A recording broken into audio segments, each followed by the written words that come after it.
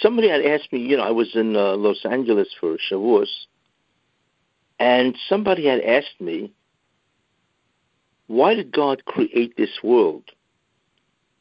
If he wanted to benefit mankind, then why didn't he create Olam Haba first, or altogether? Why do we need this world? Remember, this world has tremendous amount of struggles. People, they fail, sometimes they succeed. But there's no question that there's a tremendous amount of struggle. You see, so why do we need this for? This is the interesting thing. You see, now, we know basically what the purpose of creation is. It's really very simple when you think about it. God created the world to bestow an infinite state of goodness on a recipient. And that recipient is mankind. Okay, that's why he created the world.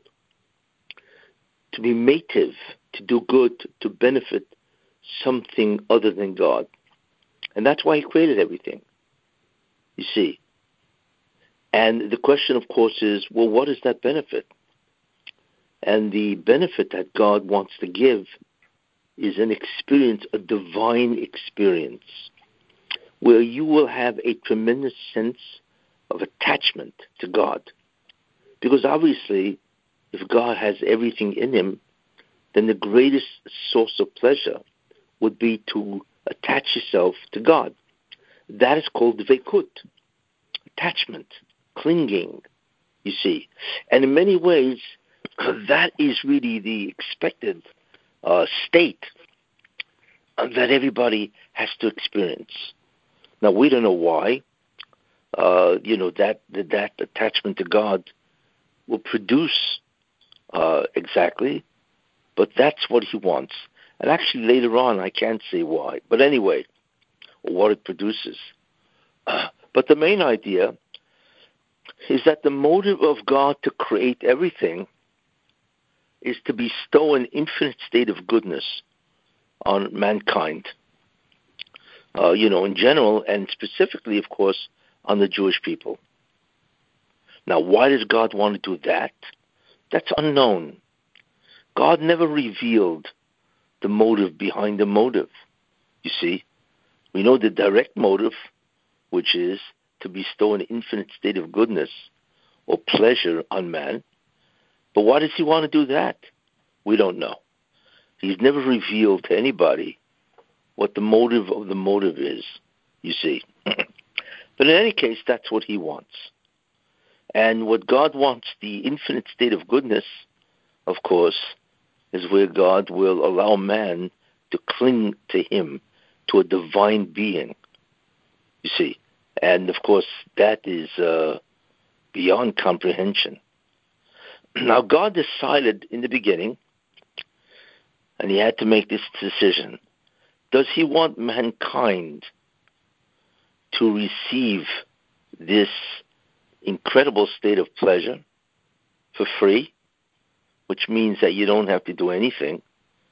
God will create you, and he will allow you to cling to him, and you will experience that state for free, for absolutely nothing that you did to deserve it. That's what he could have done, you see. And therefore, that state would not be a reward, it would be a gift. It's called a matana, a gift. So he could have done that. However, God decided that he is not going to do that. He will give this incredible state of existence, but not as a gift. He will give it only as a reward, which means that you need to expend effort. You got to do something, ishtadlut, and then he will give you this reward. So therefore, that is called a reward. It's not called a gift, free gift, matana. It's called schar, which is a reward, obviously, for tremendous amount of effort that you put in. So he decided to go that route. We have to work for your Olam Haba. Now the question is, why? Why does God have to do this? Why not create the future world first and let it remain that way? So therefore, you are created, and as soon as you're created, you experience this unbelievable state of pleasure. That is a very difficult question to answer in many ways. And I'm sure people have that on their mind. Why do I have to go through all this pain and suffering and effort to enjoy anything? Why not, God just let him create this incredible state initially? Now, certainly God could have done that. There's no question about that. So then the question is, why not? But the bigger question is this. What was the first thing that God created? Well, the first thing that God creates is a certain concept. It's called toiv, goodness. So therefore, what God created is a concept of goodness, or toiv, you see.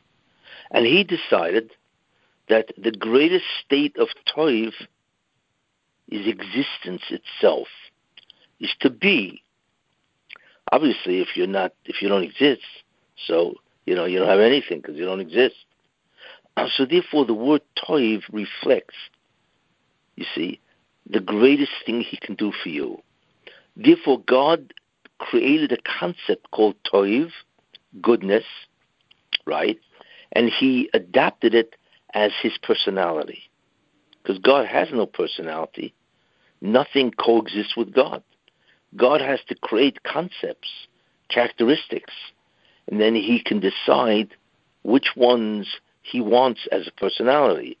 So he picked a concept called toiv. First, he created the concept of goodness, which basically is existence, right? And then he decides that he wants to be that. Now, somebody who is good, right, who has this quality in him that he always wants to do good, right, that quality is obviously what he assumed. But somebody who is tuv is also a mativ. Not only is he good, but he does good, you see. So God, therefore, is a toiv, and he's a mativ. He is good in himself, which means that he has all the qualities of existence and being, and he's mativ. He wants to give that to others, you see. So he's a toiv and a mativ. Now, not only is he a mativ, he does good. He not only is good, but he does good, right? But since God is perfect, he wants to give the perfect, the greatest good, perfect good, because that's the quality of a toiv and a mativ. Since God is toiv, he is good, right? He's perfectly good. And since he's a mativ, he does good. He does goodness to others in a perfect way. And that's called Hatova Shlema. Hatova Shlema means to the perfect goodness. Therefore, we can expect God that when he wants to do good to others, you see, he will give them the greatest possible existence, the greatest possible pleasure that can be. And believe me, God knows exactly what the greatest pleasure is, and that's what he wants to do. You see? So that's his decision. So we know the motive of God is to do good, right? Hatova, right? And we also know that he decided he will be that experience. And besides that, he decided, right, that he wants to do good in the perfect, best possible manner. So that brings us the question, again, if you want to do good in the best possible manner, right, so then why not create us in Olam Haba? Why not create us in a place which has the greatest possible goodness? And since God decided that that possible goodness is relating to him, to cling or attach yourself to him, so then why not do that initially? You see, now we know that God decided not to do that, that He's going to give us the greatest state of goodness only if we expend an effort to get this goodness, which means it's not a gift, it is a reward. So the question is, of course, is why? And there's another reason why it's difficult to understand why He did that. Because if He makes the future world, which is the greatest goodness, okay, if He makes that dependent on your behavior, which means you need to do it to earn it, right, then there's a risk. The risk is you may not do that job, and therefore you won't get Olam Haba. In other words, once you make the experience of Olam Haba dependent on your actions, you see, then it's possible not to do those actions, and therefore you will lose the future world, or rather, you will not get it. So there's a tremendous risk involved, which makes the question much more difficult to understand. Why not create the future world, Olam Haba, first and only that? Why do we have to go through this world and struggle to create Olam Haba? Now, what it essence ultimately means is that if we have to work to do this, right, to create, to enjoy Olam Haba, what that really means is that we have to be responsible or cause our own Olam Haba. You see, that's what it means. Because if I struggle and I work to do the right thing, which is the task that God gives, fine. You know, that means I will have, then I get it, which means that I would have created my situation, or I would have caused my situation of being in Olam Haba. So what God wants is that we literally have to cause our own experience in Olam Haba, in the future world. And that is incredible, you see. And that ultimately is the question of why is the world this way? Why do we have to struggle? Now, we know what the task is. The task is that God creates a place that is devoid of His presence. We don't see it, you see. That is the state of existence of Olam Hazeh, this world. And God made it on purpose, you see. So we have to find out that this world, which is physical, is not the true reality. The true reality is spiritual, you see. And therefore we have to discover that and measure for measure. To the extent that we discover that, to that extent we will experience that world, the spiritual world, you see. So therefore that's what God does. He gives us a task, which is a place which He is not present in the sense that He's absent, you know, in a certain sense. And He wants us to discover that He is everything and that the true nature of reality is really God. To the extent that we discover that, we will experience that very nature of the world. You see? This is therefore the condition that God places for us to experience Him. But again, the question is why? Well, there's a certain term that is used by Rabbi Moshe Chaim Luzzatto. It is called Nahama de Kisufo. It is called bread of shame. You see? Bread of shame. What does bread of shame mean? If somebody gives you, you know, let's say, sustenance, and you don't have to do anything about it. In fact, his requirement is that you do nothing, but just receive the things that he gives you, you know. After a while, you begin to experience what's called inferiority or shame, you see, because we all want to feel useful. We want to feel like somebody, something. And when you do nothing that in any way exemplifies that you are somebody, and you do that by doing things, then you feel like nobody. You see? And that's called shame. What exactly is shame? It's a very important emotion that when a person feels it, and if he feels it continuously, it is very destructive. What is shame? Imagine. Imagine you take a shower, right? And you come out of the shower, obviously, and you're not dressed, and you walk by this full-length mirror, and you see yourself in the mirror, right? And you're embarrassed. You're ashamed because, let's say, your body is not in the shape or form that you'd like it to be in, right? Especially if you're getting older. So you are what's called embarrassed at the way you look. And therefore, embarrassment is shame. Well, what are you experiencing? Shame is the emotion that a person feels when he feels exposed, vulnerable, when he actually sees an inferiority, a vulnerability in him. Then he gets ashamed or embarrassed.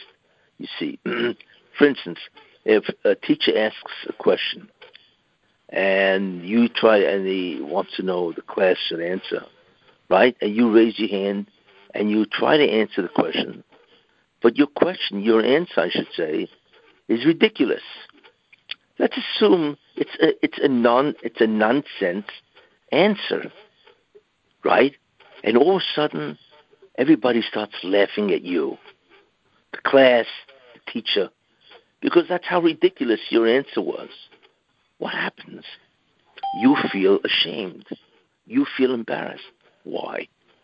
Because all of a sudden, the fact that everybody's laughing at you, right, means that you are inferior. You just said a ridiculous answer, and that shows everybody, and it shows you that you're not what you think you are. You have a tremendous amount of inferiority, and that causes embarrassment, shame. You see? So shame is the emotion that you experience when you realize something that indicates that you are inferior, and then you experience shame. Now, unfortunately, many kids grow up ashamed because perhaps their parents are too critical of them. They demand too much. They demand, let's say, perfectionism or whatever. And they're always castigating. They're always making fun of their kids. And there are parents like that. Then that kid will grow up with a tremendous sense of inferiority or shame, you see. And that's very destructive to a child. So therefore we see that shame is an emotion, right, that you want to avoid. So that's what Nama de Ksufa is. It's called the bread of shame. That when somebody gives you something that you don't deserve, in other words, that you did nothing, you see, to deserve this, then you become very, very embarrassed. Because it's a reflection on your true worth, that you're really not worth much. You see? And like I said, that's a very destructive emotion. So therefore we understand what shame is and why it happens. It's an exposure of your vulnerability, your weakness, in terms of who you really are, you see. And all of a sudden it's revealed. So you are ashamed. Now, in many ways, this is the problem of creation. It is called the central problem of creation. What does that mean? If I asked you, it's a very interesting question, this question. If God appeared to you in the middle of the night, in a dream, like he appeared to Shlomo Melech, okay, and he asked him what would he like? Money, chokhmah, wisdom, and so on. Imagine if God appears to you and asks you that question.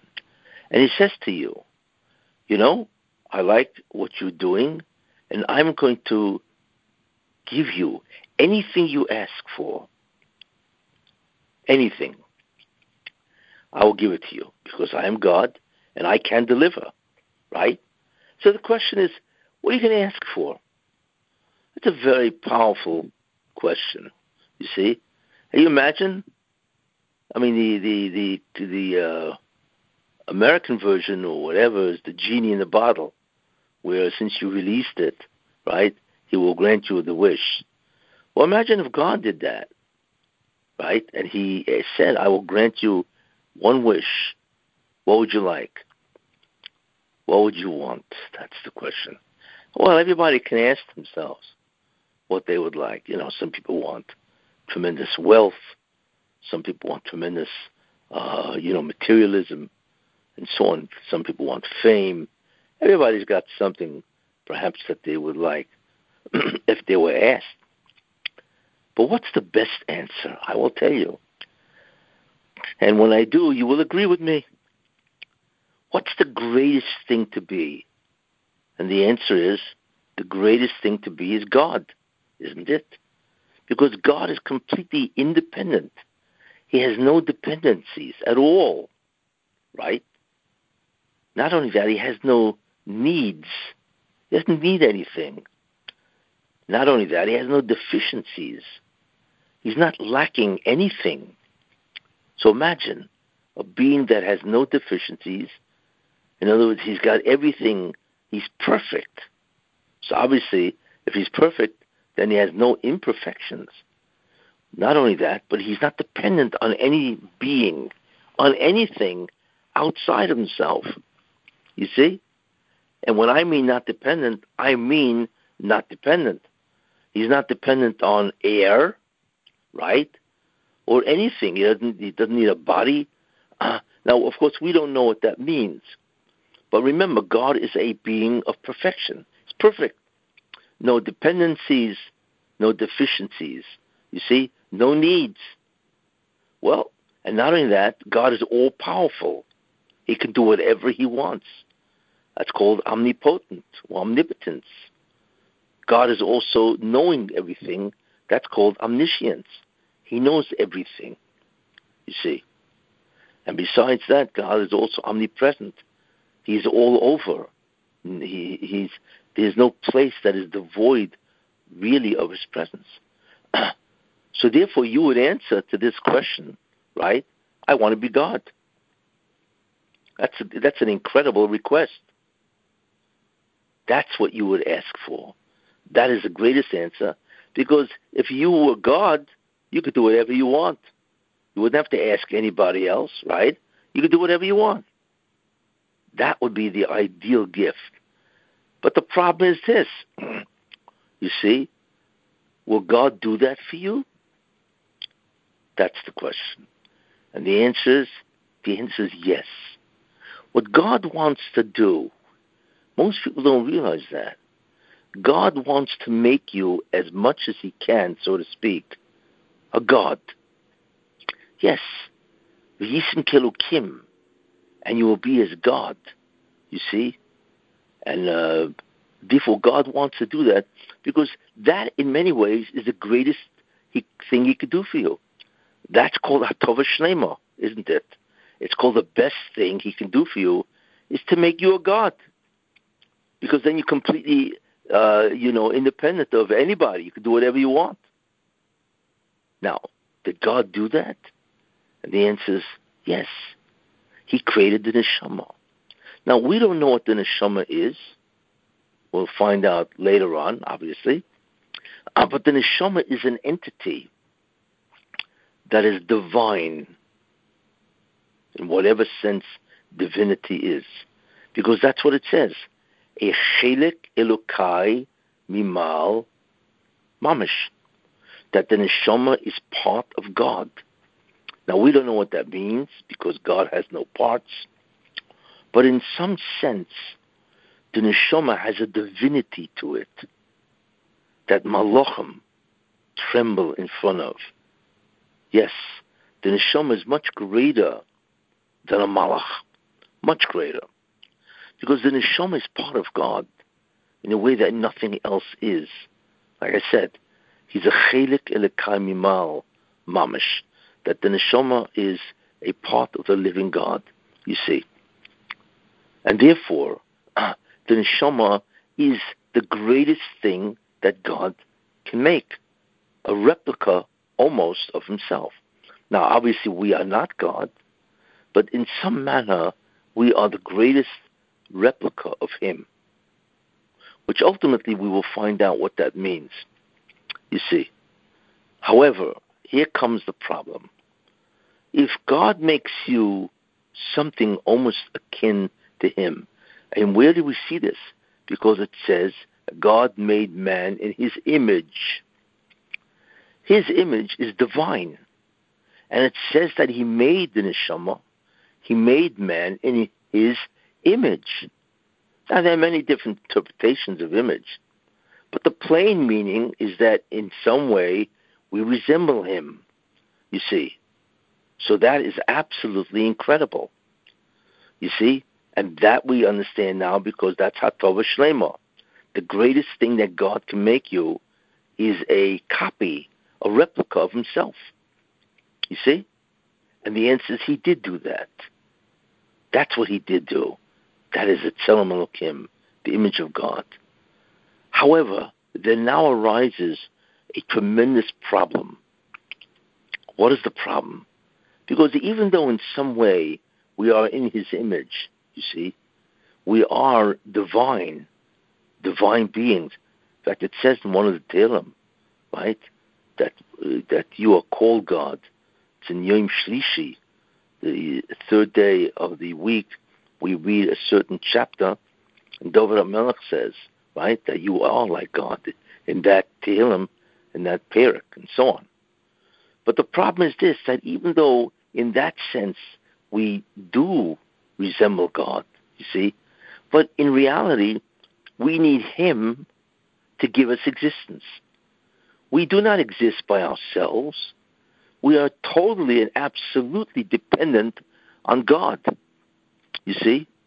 So maybe in some way we have a divine nature, you see. However, there's a and that is a reality, but there's another reality which is opposite to that. And that reality is that we receive. We cannot feed ourselves existence. We need God to make us be, to give us existence. Well, if that's the case, there is now a conflict, because the part of me that is divine feels divine, feels like I'm God.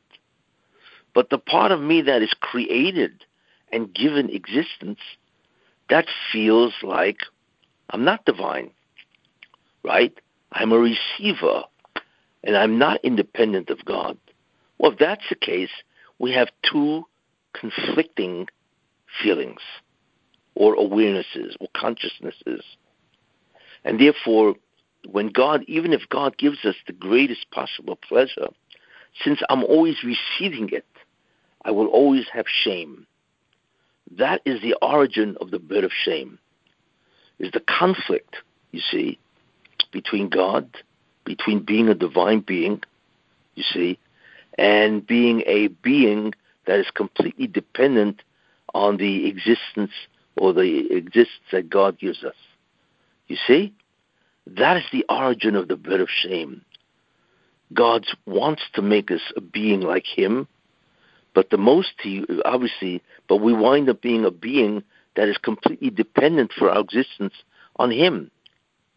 You see? So that creates an enormous conflict, a tremendous battle of experiences, to be God and to be human or created, you see. And that's very bad, because in the future world, we may feel divine, but at the same time, we are being given existence by God. So therefore, we can feel that we are a nivra, a created entity, you see. And therefore, imagine suffering for eternity with that conflict. Obviously, that cannot be. So what does God do to solve it? So what the Rebbeinu Shem does, what God does, is very interesting. He gives us a certain power, and nobody knows how he does it, that only a God can do. What is that power? The power of causation. Nothing is caused other than by God. Only God can cause, because he can give something an existence, and therefore it becomes, you see. We can't do that. We really can't cause. We cannot give existence to anything because we don't have it. You see, God is it, so he can do it. We have it and it can be taken away, but we cannot give existence to something else. We can discover something, but we cannot create something. Because to create something means to be able to give it a new thing that never existed before. We just do not have that power, you see. But what God did is very interesting. He allowed us to have that power, and we have no idea how, where we can actually create something out of nothing. In other words, we can actually create something that didn't exist before we created it. That's divine. The ability to create something that did not exist before, only God can do. And God gave it to man. That ability of man to choose, to create that which did not exist before he made it, is called free will. Free will is the actions of a God. Nobody can do free will. What does free will mean? That means when a person is, he's confronted with a choice, right? All of a sudden, let's say A or B, to do A or to do act B. And all of a sudden, he chooses to do act A. Well, who put that choice in his mind? You cannot create a choice because that means you would be given existence to the choice or the resolution. You can't do that because you can give nothing. You can't give existence to anything. So what God did is he allows you, and we have no idea how, that you can actually create the choice. You see? In other words, you have a choice, but you can create the decision to do A. Now, did God put the decision to do A in your mind? And the answer is no. You created the decision to do A. That is free will, which means your will, what you decide to do, is free, which means it's up to you. It doesn't pre-exist your decision. And God does not put it in your mind. You actually create the decision, what the choice is. You see, now, whether you'll be able to do that decision is not up to you. God will allow you to now carry forth the decision. But the decision itself, I want to do A, is yours. It did not pre-exist you at all. You actually brought it into creation. You gave it existence, the decision itself. That's called free will. That is a divine act. So the interesting thing is God said this: I'm going to give you the Olam Haba, the world of the future world. But guess what? You need to make it. You need to create the free world for yourself. How? By deciding what to do. You see, when you decide what to do, that is your decision, you see, which you actually create. That's what happens. Therefore, your position, or even the fact that you experience, right, this is divine. It's actually an act of God. You see, and that, therefore, in that respect, you are actually divine. Therefore, that solves the problem. Because even though you are experiencing the future world, because God has given you that, but the whole concept of you experiencing that is yours, because you created it. You really caused it, you see. And as a result of that, you have now acted as a God. So therefore, that's interesting. Well, what God wants is you to exercise the actions of a God. And you could do that with free will. Because until you create it, it doesn't exist.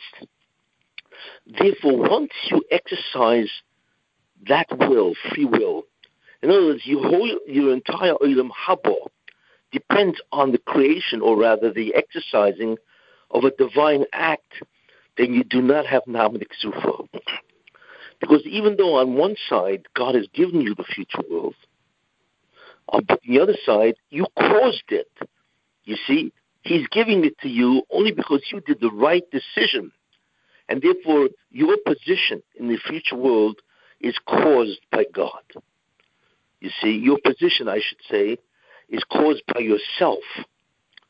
Therefore, the mere fact that your entire future is caused by you, that is the true actions of a God.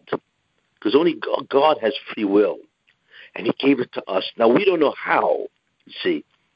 But that apparently is sufficient for us to experience, rather not to experience, the bread of shame. Therefore, we now understand something very important. It's actually very critical.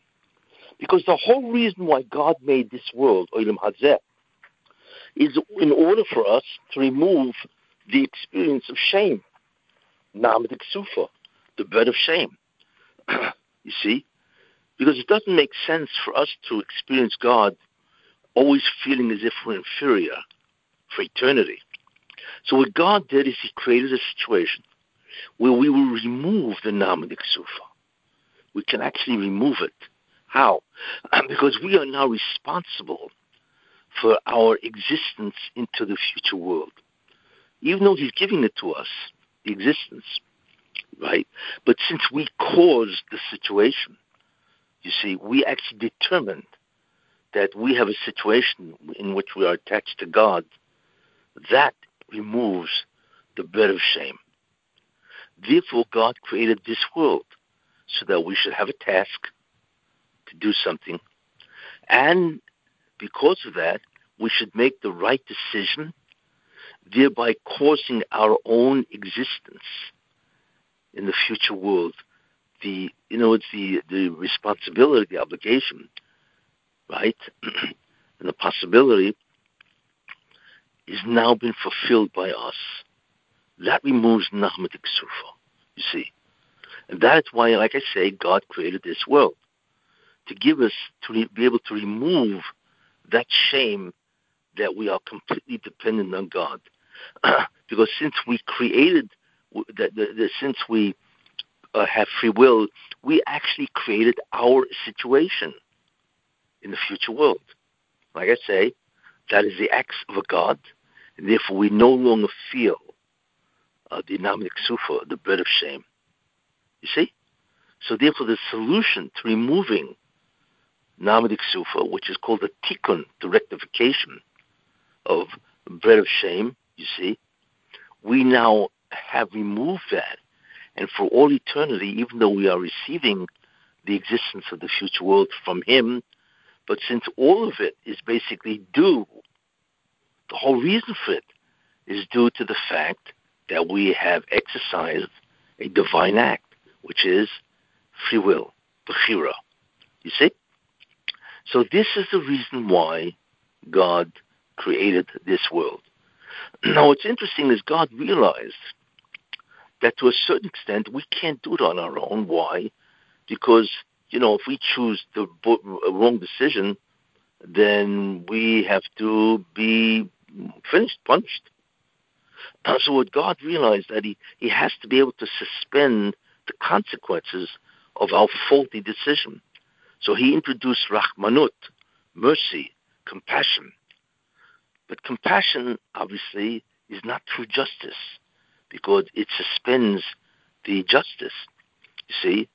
And if something suspends justice, in the sense that we don't suffer the total consequences, then again, that's bread of shame, you see, because God is coming in to help us out. But it has to be that way, because the world cannot exist with pure decision, right or wrong, with pure free will. Because if it existed with pure free will, as soon as we sinned, we would die. That's the consequence of the wrong decision to go against the will of God. Therefore, we must have compassion together with justice. However, that's fine. Keeps us going, you see. However, tzaddikim, it says God is medagdek with them. God is exacting with them to a hair's breadth. Because a tzaddik doesn't want to have any nahamadik sufa. He wants to be completely held responsible for every act that he does. Isn't that interesting? So a tzaddik wants to he wants to get what he deserves, nothing more, nothing less, because that is a complete removal of nahamadik sufa, or bread of shame, because he will be completely responsible for his position in the future world.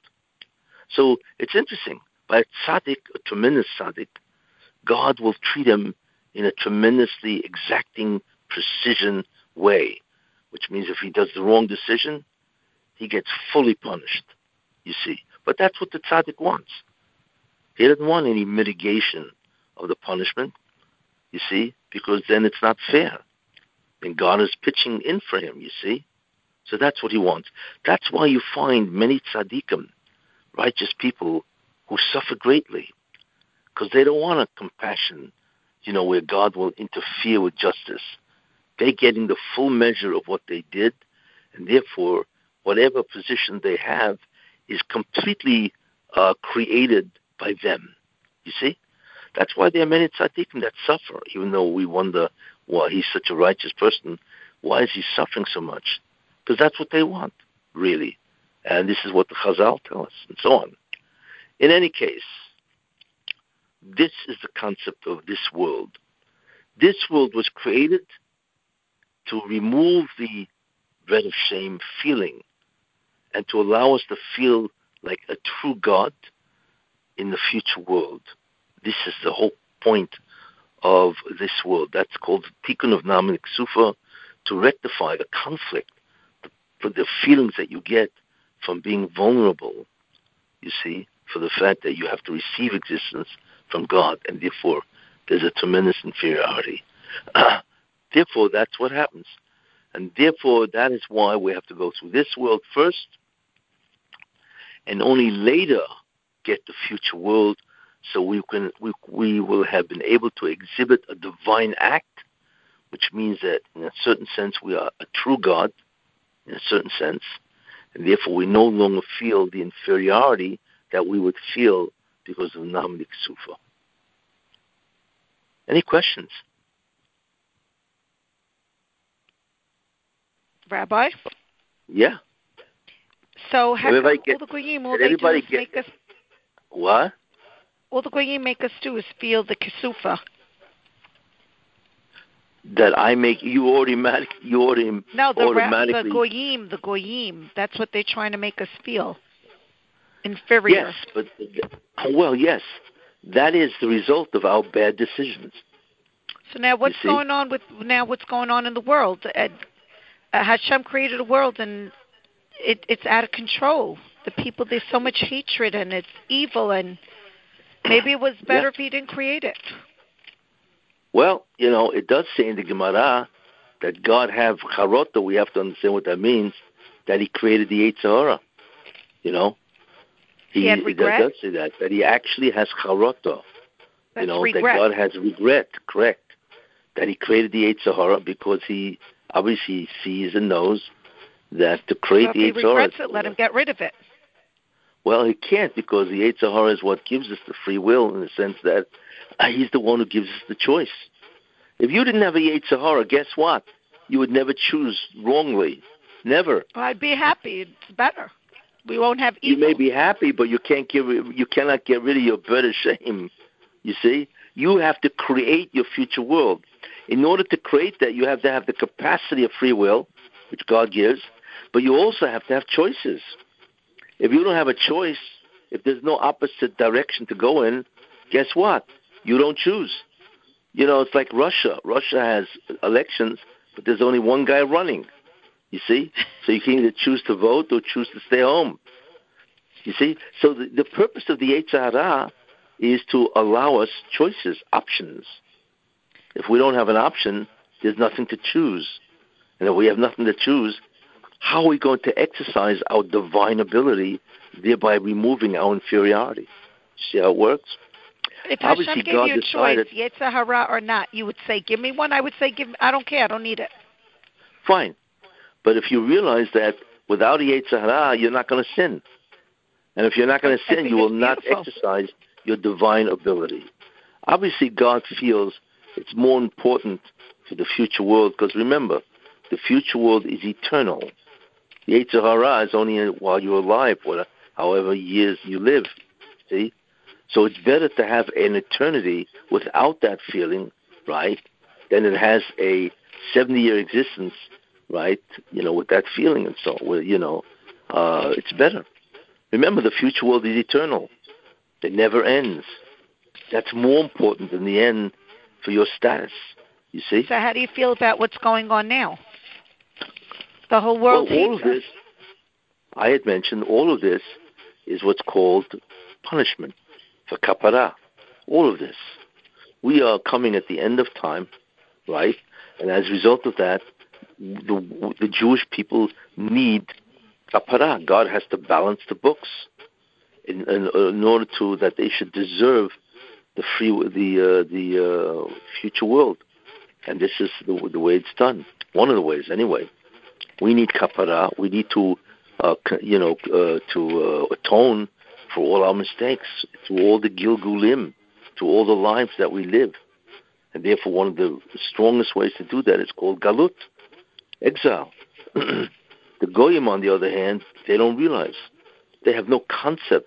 They don't realize how punished they will get, so punished for doing this. But listen, that's their choice. They have a Yetzer Hara also. They don't have to do this. They also can get the future world, not in the same way as the Jew, but they can certainly get the future world. You see? But they have chosen in many ways to do evil, tremendous amount of evil. And when the time comes, they will be repaid. So what I've tried to answer is, why is there a Olam Hazeh, a world now in which there's such a struggle? And the answer is that the struggle is to remove the feeling of inferiority from a being that is partially, he's divine. That's what I've tried to explain. You see. Any other question? Wow. Okay, it's great. So Rabbi, I have a question.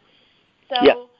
Then you were saying how the tzaddikim, they like to get punished in exact measure so that they could own their status in Olam Haba. Correct. Not that they want to get punished, but if they did sin and they need punishment to atone, they don't want compassion. They don't want they want 100% of the measure that they did, and that's justice removes the bit of shame, and they want it all. You see? Okay, so the people that don't get it all, that do want Hashem's mercy, right? What does that mean in Olam Haba for them? Well, in Olam Haba, it does mean that we have a situation in Olam Haba, right, that we did not cause, because God had mercy on us, and justice would have demanded much worse.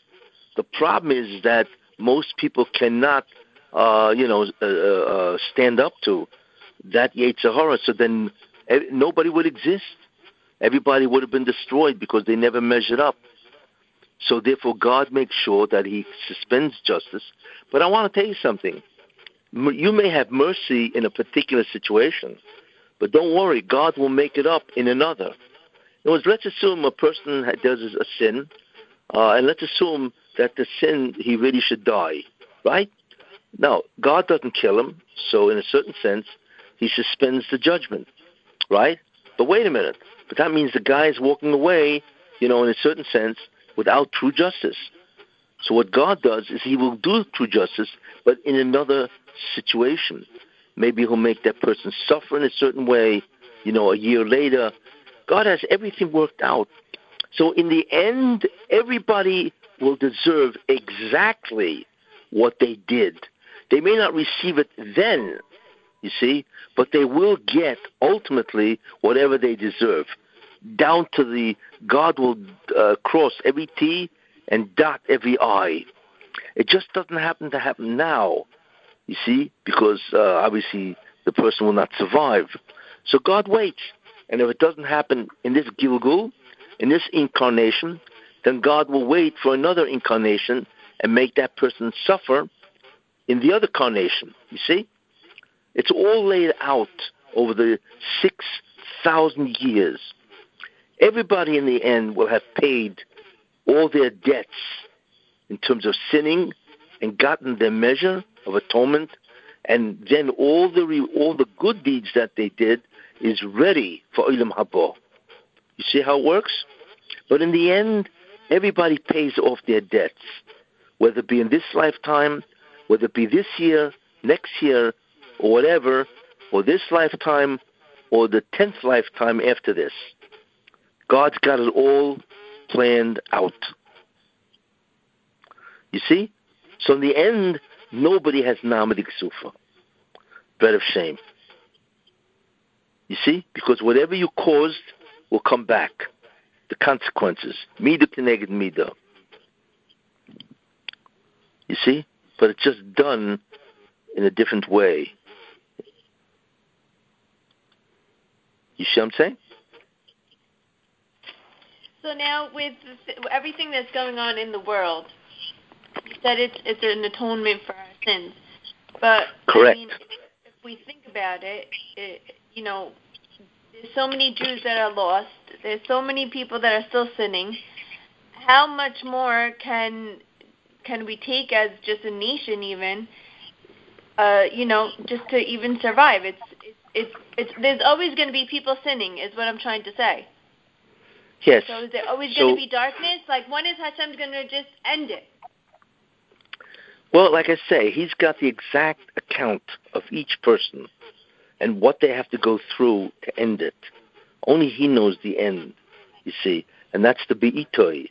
In its time, he will hasten it, which means he knows the exact end. We don't. We have to hope, you know. Well, actually, it is. One of the reasons for the Holocaust was because you needed that to incredibly speed up the cheshbon, the account. You see, that period of time, those 6 years, from 1939 till 1945, was probably one of the greatest Midat Hadin, judgment eras ever known to the Jewish people. Because it's not the fact that 6 million Jews died, it's the way they died, the fact that the Germans used every aspect of their body to make lampshades or whatever. When you looked at the Holocaust, you saw God says, well, I've got these millions of Jews, nishamot, right, and they all have debts to pay. And if they don't pay the debt, they will have namanik sufa. If I remove the debt, then that's not good for them, because they will be experiencing, a freebie in the future world. So I'm going to assign this 6-year period to a complete, almost complete anyway, balance. That's what he did. That Holocaust is one of the greatest times of Midat Hadin, the time of judgment. Absolute. It was incredible judgment. Even though there were miracles, there are many people that survived miraculously. But in an overall sense, this was what's called like a total cleanup for the Jewish people. Why? Because we are close to the Messianic era, you see? And all of this has to be done before the Mashiach comes. Nothing like this will happen after the Mashiach comes, because there's no Yetzer Hara, there's no Malach HaMavis, there's no angel of death. It's gone. Your ability to balance your book is gone once the Mashiach ben David arrives. It still can be present in the time of Mashiach ben Yosef, because that's the ongoing struggle, really, to destroy the Satan and so on. So therefore, everything has to be cleaned up. All debts have to be paid before the Mashiach comes. And that is one of the reasons for the Holocaust. That Holocaust paid the debt for thousands of years of Jewish history, of the Jewish people. And obviously God found it necessary to do, because like I said, since the Mashiach is very near, he had to do this. Look, there's a lot of balancing going on. We have no idea why and what, you see, and so on, you know. I once made a statement, why do we have a stock market? I don't know if I ever said this. Why do we have a stock market? Because the stock market is not a real business, right? What you do is you buy a share and you become a little partner in a business, and therefore you get the rewards that their business income and so on. The answer is because God wants to balance the books. He doesn't have time for you to go into a business and then you lose it. He can get you to lose money overnight for millions and millions of people. You see, the stock market is a perfect device that will very quickly balance the books, because it can make a person very poor very quickly, or it can make a person very rich very quickly. If God wants to reward somebody in a sense of making him rich so he can now have a different situation from which to choose good and evil, he can do that. You see? Sometimes God wants to make somebody rich, not just poor, and so on. Sometimes God wants to give reward here so he will have less in the future world. Less, exactly, which is incredible. And the way he does that, he speeds up the ability with the stock market. That's why we have a stock market at the end of time. You see? It was only discovered about 250 years ago. That's all. When people decided that they want to allow you to become a partner and therefore get money because of the profits of the company. You see, that never happened before. You wanted to make money, you had to open a business or work for somebody. But we're over here buying a share and making money that way. But what that does, it allows people to become rich or poor overnight. You see, that's why you have that. We are very close to the Messianic era, and therefore you are having tremendous amount of radical shifts. The stock market is a radical shift of how to make money or how to become poor. The Holocaust is a radical shift that incredibly accelerates the time of justice and so on. COVID is the same way. A pandemic is the same thing. It will incredibly speed up the justice, you see, because so many people die. Millions and millions of people die and so on, you know. That's why you have pandemics. God's got it all under control. He's got every neshama under control and what he needs.